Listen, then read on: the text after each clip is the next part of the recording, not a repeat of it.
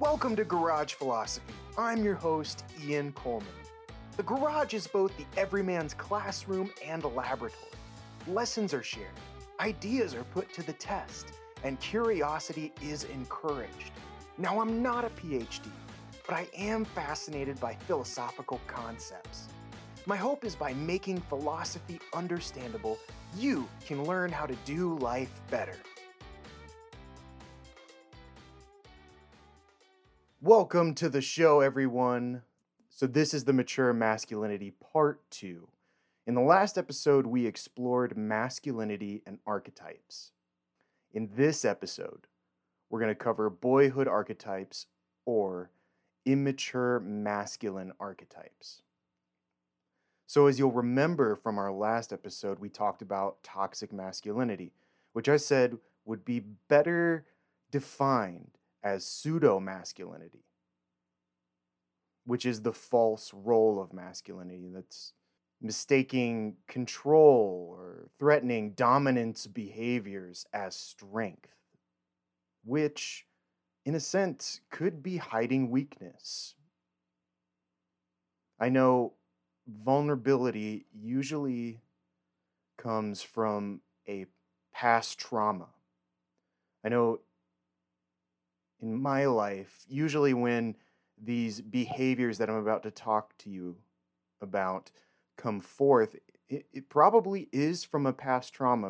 So that helps me give some sort of compassion or empathy to myself and to others when they exhibit these archetypes. I think another idea to keep in mind too in this episode is the idea that Jung put forth about archetypes, that you don't possess archetypes, they possess you. So you exist independently from the archetype, and the archetype exists independently from yourself.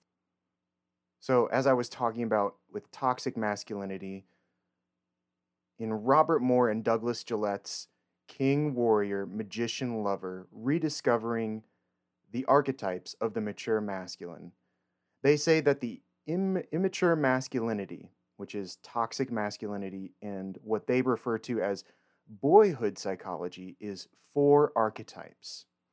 So just to let you know, I will be referring to this book a lot in this episode.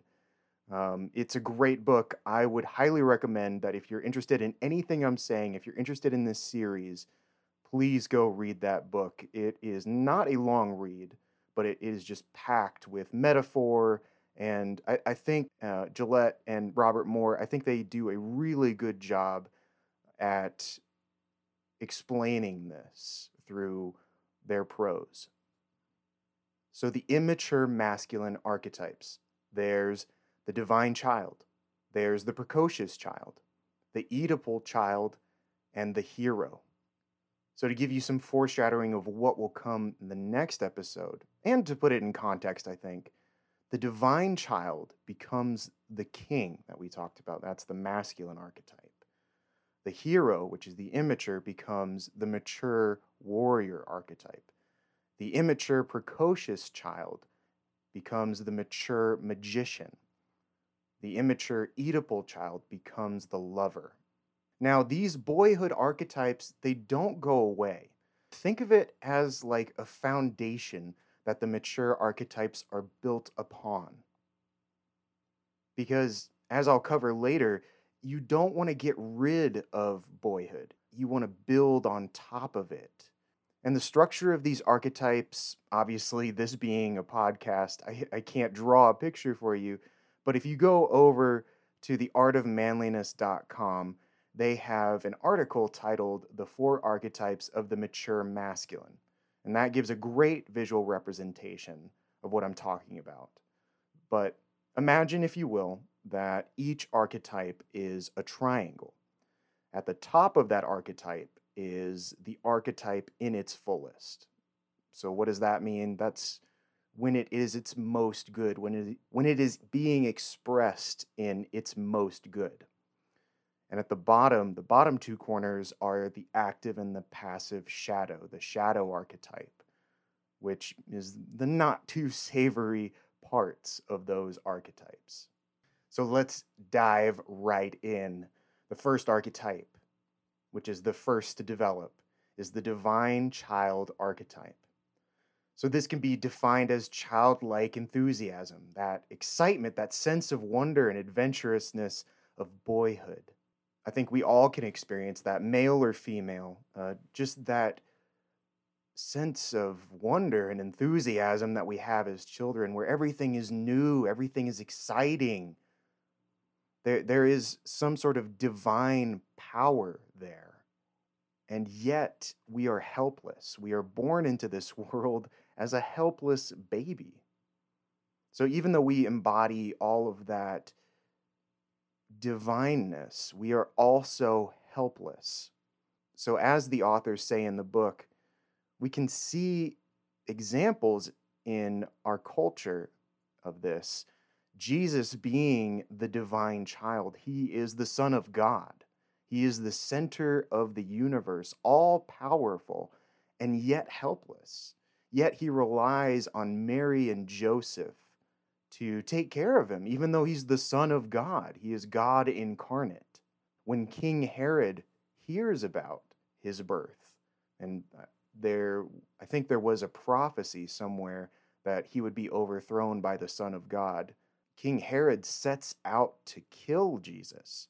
And so Mary and Joseph have to take him away to Egypt and to be protected, and so he can grow into the man he is to become, the Son of God. And that's interesting, that dichotomy of he is a divine being, but yet he has to be protected by his mortal parents, by Mary and Joseph. And he has to be taken out of his homeland for a time. And I had no idea, but reading this book, it brought to light that this is actually modeled on an older myth of Zoroastrianism, where Zoroaster, being part of that myth, goes through a similar journey of Jesus. He is a divine child that needs to be protected, similar to the story of Moses in Judaism as well. So the active shadow of the divine child archetype is the high chair tyrant. So the high chair tyrant thinks that he is the center of the universe, that everyone exists to meet his need. And usually this comes from a want of attention. When we're children, we think that we are the center of the universe. Everything revolves around us. And that makes sense because we're just babies. We have no idea of all the forces that are occurring, all these things that are occurring in the world. I mean, we're just babies. There's no way to know that. And we want attention. We want love from our moms and dads and people around us. And so the high chair tyrant often hurts himself and others with his grandiosity. That means his limitless demands, the demands that he puts on himself, that he puts on others, that he's just never satisfied with what others are providing him, or maybe what he's providing himself. So some of the characteristics of the divine child archetype are arrogance, childishness, irresponsibility, and narcissism, which is a better word for thinking that you're the center of the universe. And in that narcissism, the high chair tyrant is incapable of taking criticism. I mean, every criticism feels like an attack. I know at times I suffer from that. It feels like when people criticize me that they're attacking me as a person and not the thing that I'm doing. But in reality, people, well, most healthy people, I would hope, are not attacking you as a person when they give you criticism. They're rather trying to correct the thing that you are doing. And so, as I said, this turned inward is the perfectionist. I struggle with perfectionism. When I am recording this podcast, I don't think any of this sounds good or that I could air any of this. I mean, I recorded a whole nother episode, 40 minutes, and I got to the end of it and I was like, no, none of that's good. Just throw that away. And I think that other people struggle with that as well in their jobs. I can't do my job perfectly. I can't do it like everyone else, comparing yourself to others.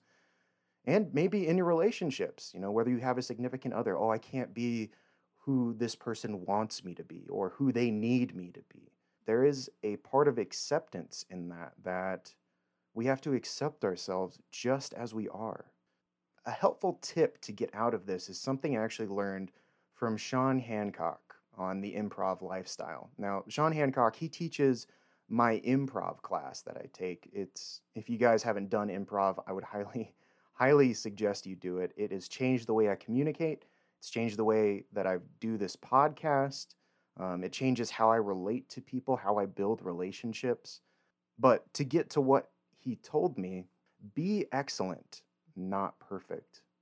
So again, that goes back to that acceptance of like, I know I will never be perfect, even though as I say that right now, I get this feeling in my stomach like, oh no, I can't be perfect. Instead, be excellent. Be excellent with your word. Be excellent with your work. Be excellent in who you are. Hold yourself to that standard and not the impossible standard of perfection. So the second shadow, or the passive shadow, is the weakling prince. So the weakling prince has very little personality, no enthusiasm for life, and rarely takes initiative in doing things. So he needs to be coddled in a sense. He needs to know he's okay, and he needs others to tell him that he's okay. So this brings to mind the victim role. When I was working in wilderness therapy, I would deal with youth that had drug addictions or they had personal traumas that they were dealing with, and they just couldn't cope with society. They couldn't cope with themselves. Some of them would fall into this victim role, and a person in that role tries to gain pity from other people, sympathy or compassion from people. And if you think of, another triangle visual representation that I'm going to talk about is the victim triangle, where the victim is one corner, the rescuer is another corner, and the persecutor is the final corner. And so the persecutor persecutes the victim, and the victim, instead of standing up to the persecutor, relies upon that rescuer to come in and rescue them.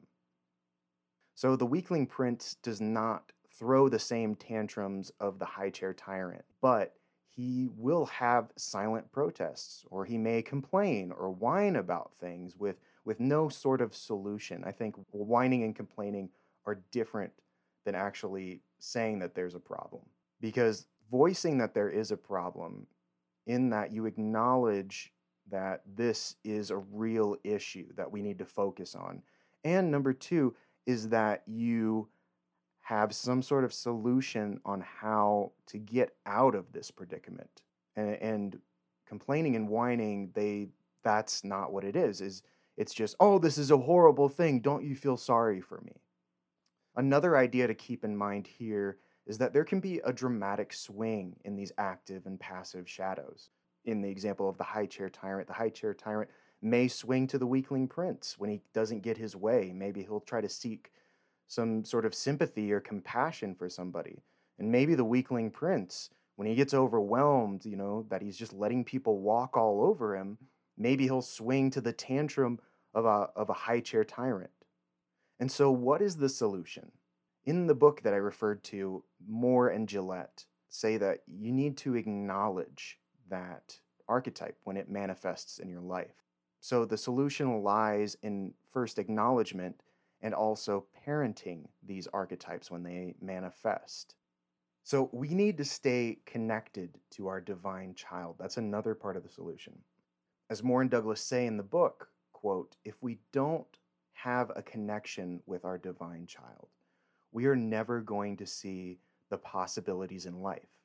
We are never going to be able to seize new opportunities for freshness and newness. Everyone in a leadership capacity needs to be connected with the creative and playful child in order to manifest his full potential and advance his cause. Connection keeps us from feeling washed up and bored and unable to see the abundance of human potential all around us. End quote. So as the authors say, I think there are two questions that I have found useful in my life, and 2 questions I would like you to ask yourself. Number 1, is the high chair tyrant or weakling prince being manifested, and where? Not if or are they at all. Either one of these is being manifested in your life.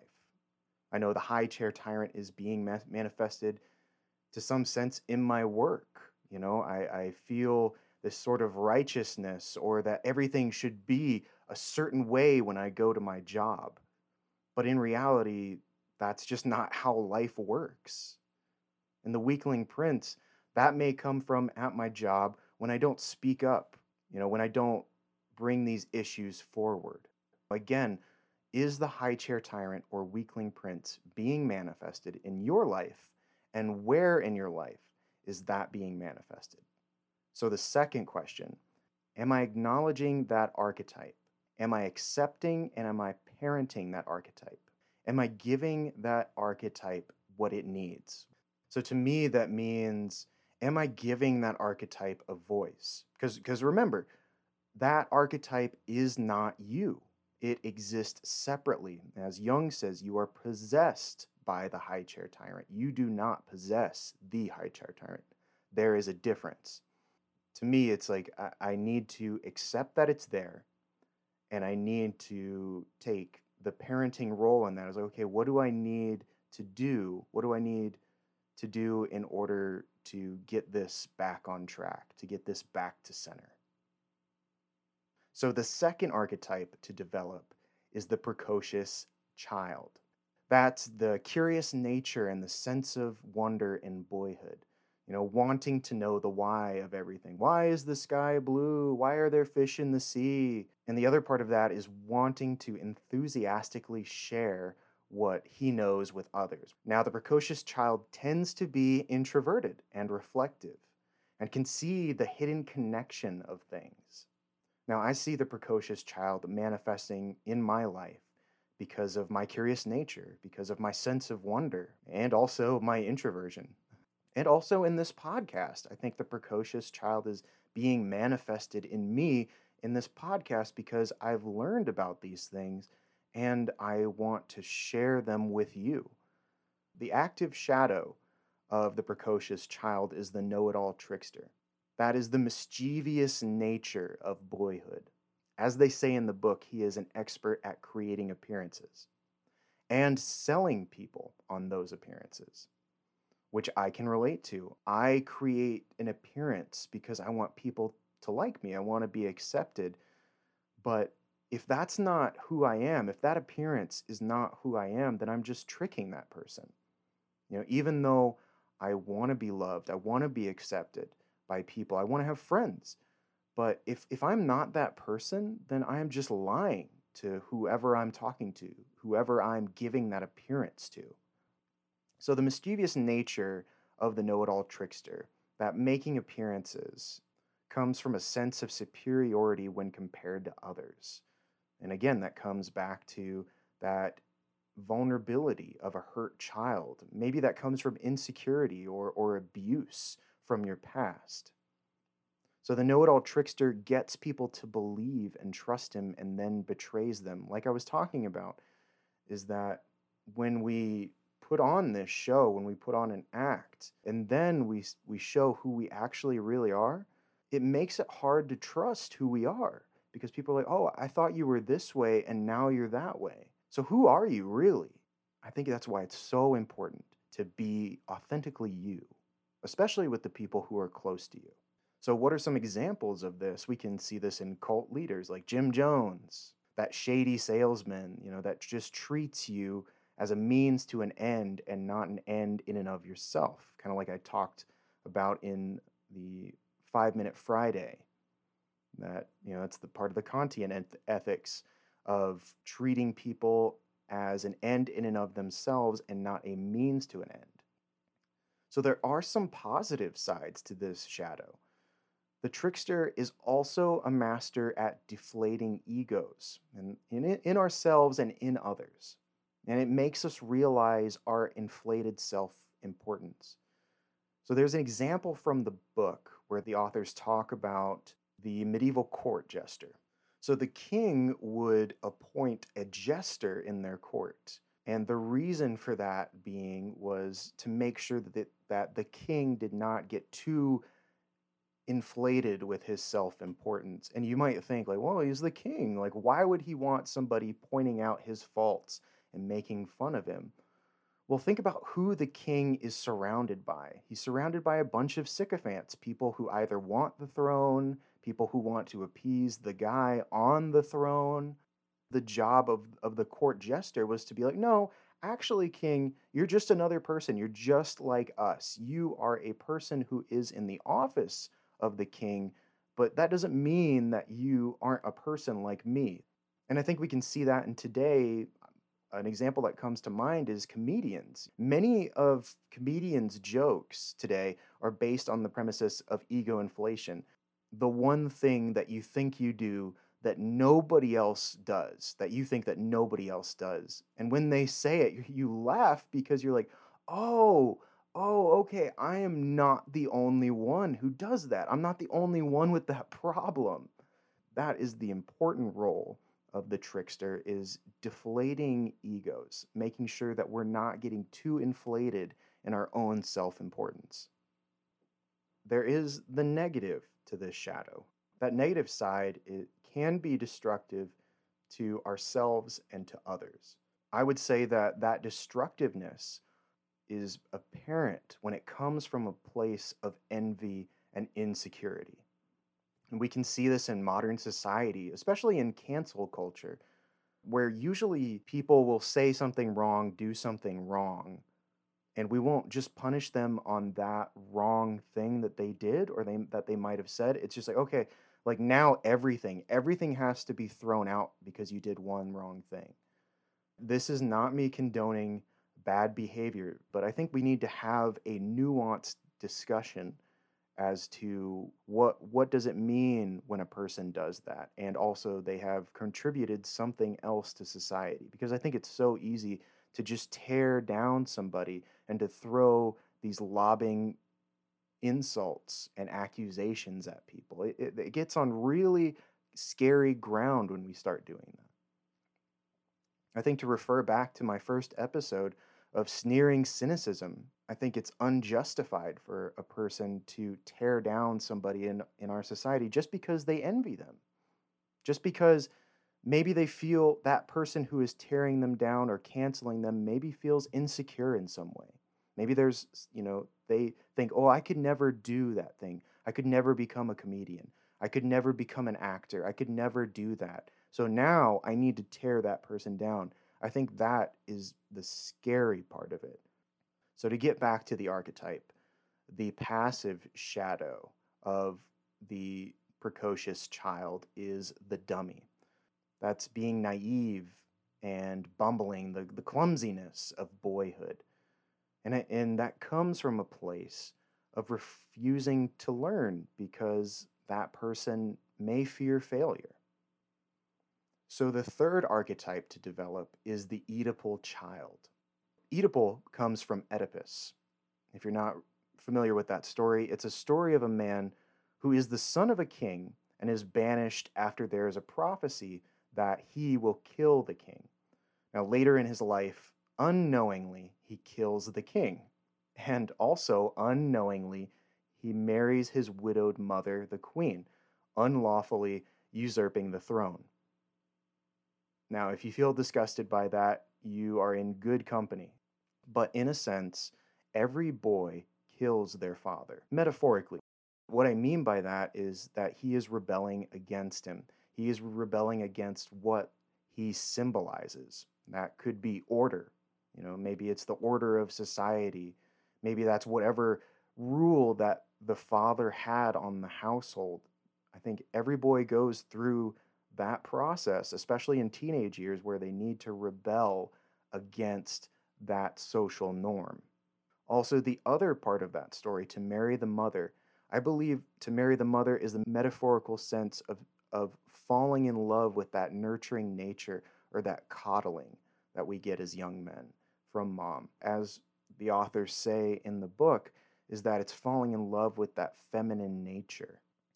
So some of the positive qualities, because there are some positive qualities, believe it or not, of the Oedipal child, they're passionate. They still have that sense of wonder, like the precocious child. And as Moore and Gillette say, quote, the Oedipal child has a deep connection for the connectedness with his inner depths and with others and with all things, end quote. The active shadow of the Oedipal child is the mama's boy. So that is an unhealthy connection with mother and the feminine. And so how is that expressed? That could be expressed by pornography. That could be expressed by compulsive masturbation. It is the unhealthy infatuation with the female body. And so to better define that, it's the unhealthy infatuation of the physical female form with a disregard of her personhood. And maybe because you feel as though you need to possess that feminine in some way. Maybe there's some hole that you're trying to fill in yourself. And just to be clear, I think that you can't, like, I'm not saying that masturbation is wholly unwrong, but, I think and you're trying to fill some sort of hole, or you're trying to possess in some unconscious way the feminine form, I think that's where we get into the unhealthiness of it. Again, getting back to that nuanced sort of idea is that, everything is not going to be black and white, that there is going to be this dance in between meanings and in between, like the old saying says, is that life is not all black and white. It's a lot of gray areas. And I think it takes a lot of discussing with yourself and with others to find out what is healthy for you, especially when it comes to sexuality and to sex. So the mama's boy, he wants to be connected to a woman without all the complexity of a relationship. He doesn't want to take on that responsibility of having a relationship with her. And according to Jung, the mama's boy comes from an absent or weak father figure during childhood. The dreamer is the passive shadow of the Oedipal child. The dreamer feels isolated from human relationships and would rather be alone with his thoughts than connecting with people. He often feels withdrawn and depressed. At times, I feel that way. I feel like, I don't need to make friends. I can just be here alone with myself. And I think that, in a sense, is why, for me, loneliness is so dangerous, is because I get so comfortable with myself. I get so comfortable being alone. And it becomes too late to where I'm like, I should reach out to friends. And may have already moved on. I haven't heard from you in like a month. So for me, I have to really try to stay up on all of my relationships, because if not, I get withdrawn and I get depressed. So the fourth and final immature masculine archetype to develop is the hero archetype. It is the pathway to manhood, the mature masculine. Now think about the hero's journey. As Joseph Campbell says in The Hero with 1,000 Faces, the hero's journey is almost a universal idea or story structure that is across culture. It's not just in Western culture, it's in Eastern culture, it's in the Middle East, it's in Russia, like even on some of the most remote islands, when we look at their myths and their stories, we can see some sort of element of the hero's journey. Some examples of this that are popular in our culture, and especially in movies, are Harry Potter. It's the hero's journey. He has to go up against some unbeatable foe, Lord Voldemort, and he has to defeat them. In The Matrix, Neo has to defeat Agent Smith, which becomes this unbeatable foe. In The Lord of the Rings, Frodo has to do this impossible task, take the One Ring to Mordor so he can destroy it. So essentially, in these stories, the hero has to battle with a seemingly unbeatable foe. And in the process, he also has to battle himself. Because, as you can tell in all these stories, if you've watched these movies, the hero doesn't stay the same through it. the journey changes him as he goes along. He becomes a different person, maybe at times bitter. Maybe he loses faith in what he's doing. But he comes out on the other side victorious, and therefore that is why the hero archetype and the hero's journey is a pathway to the mature masculine.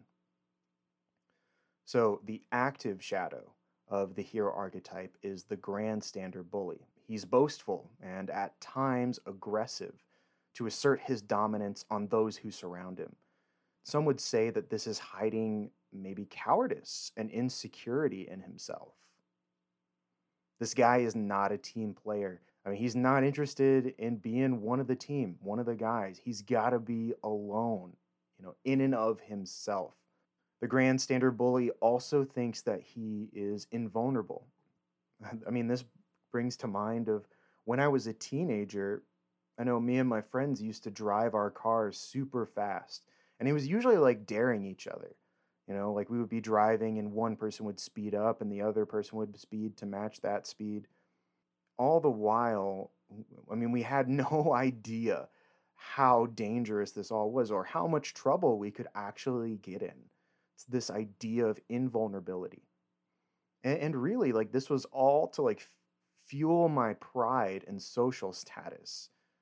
It had no other goal than that. It was just this total self-aggrandizing move that I think a lot of people have done or are doing in their lives. And so I think that's what we have to be careful for when we do things. Like, is this thing that I'm doing, does it have a purpose? Or is its purpose just to make me look better, to increase my social status? Because it's okay if that is a byproduct of what you do, but it should not be the goal of what you do. Another aspect of the grandstander bully, as it relates to the hero, is that he needs to conquer the feminine. As the authors say, quote, and assert his masculinity, end quote.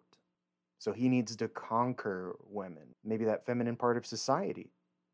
And I think that comes from, like I was talking about in teenage years, a need to be independent. I need to go out and make myself, to become an individual. The authors bring up this example of the knight stories, where the knight rescues a damsel in distress.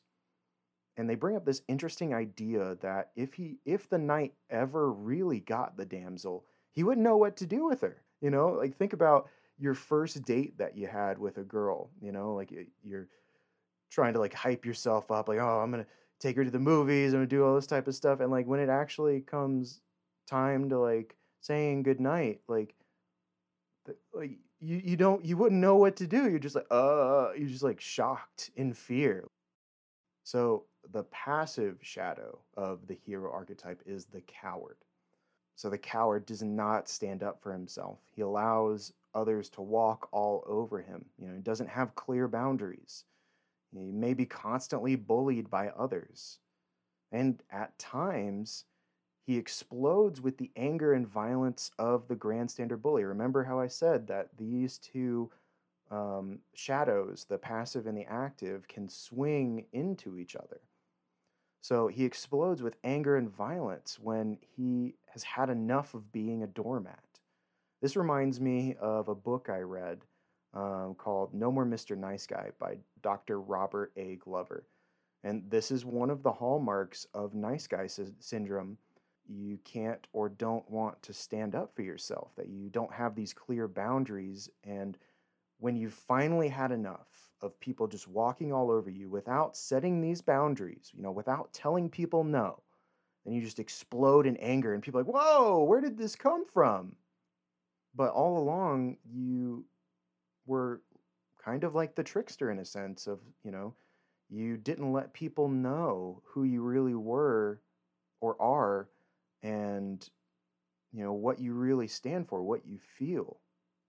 I think there's such a power in letting people know exactly who you are, being authentic. So let's talk more about the hero's journey. In the hero's journey, the hero is pushed to his limits to see how capable he really is. As the authors say, to establish his independence and his competency. To go back to the speeding example that I was giving before, it's like me and my friends were trying to push our limits, like see how fast we can take this car, how fast can I take myself, am I going to freak out? I think, we as men, especially as boys, we're pushing the boundaries of what's possible in ourselves. The hero's journey allows us to dream that impossible dream, to defeat the impossible foe and to overcome him and to come out a different person on the other side. It allows you to stand as an individual, to develop that independence in a person and who you are, not just as a man, but as an individual, as a person who is separate, who has your own ideas, your own thoughts, your own beliefs. And in the journey, there is also the death of the hero. To go back to the Jesus story, Jesus was crucified on the cross. And in older myths, in older stories, there's a lot of that death and rebirth. I know in The Matrix, especially too, Neo is killed and then is brought back to life by some sort of divine power or some sort of power that he's had all along. It's that death, and that death symbolizes the death of the boy and the birth of the man. What does that mean? It means you acknowledge and you grapple with the dark side of yourself. And you come out on the other side of that journey battle-worn. You may have scars at the end of it. You may be disfigured in a metaphorical sense. Hopefully not in a true physical sense. I really hope you don't come out like physically scarred from this. But on the other side, because you've looked deep within yourself, deep within the darkness that is within you, within all of us, and you come out changed on the other side. This is really prevalent to me right now in my therapy that I'm going to. It's to dive deep into these past traumas, these past events that have plagued me for so long, and to really dig deep into them and figure out why and to go into them. I mean, it's not a pleasant experience. It's not, it takes a lot of courage and it takes a lot of willpower to get up every day and just face those demons. You have to have a mentor when you're doing that. You have to have somebody who is wiser than you. In my therapy, it is my therapist who is that person to me, who is showing me all the things I need to see in myself. So after the hero's journey, the hero develops what the authors refer to as true humility. So that means knowing your limits. You've pushed the bounds. You know what you're capable of, and you know that you have limits. You know that you are not infinite, that you can die, that you are mortal. And the other part of that is getting the help you need. So that's seeking out those mentors. That's seeking out those people who can help you along your path. Now, if we do not identify with the hero and instead use this hero energy, our limits will surprise us. We will have an adventurous spirit. The hero's journey is the pathway to the mature masculine, which we will cover in part 3 of the mature masculine.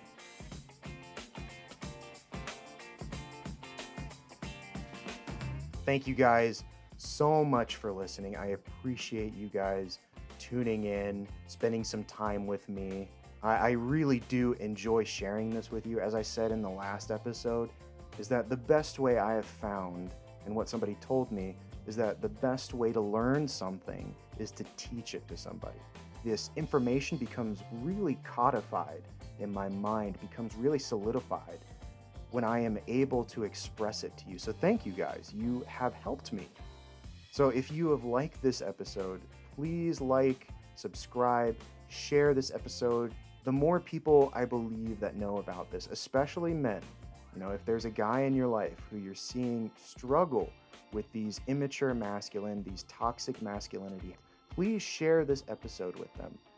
Until next time, guys, just remember, try to look for philosophy in your own life.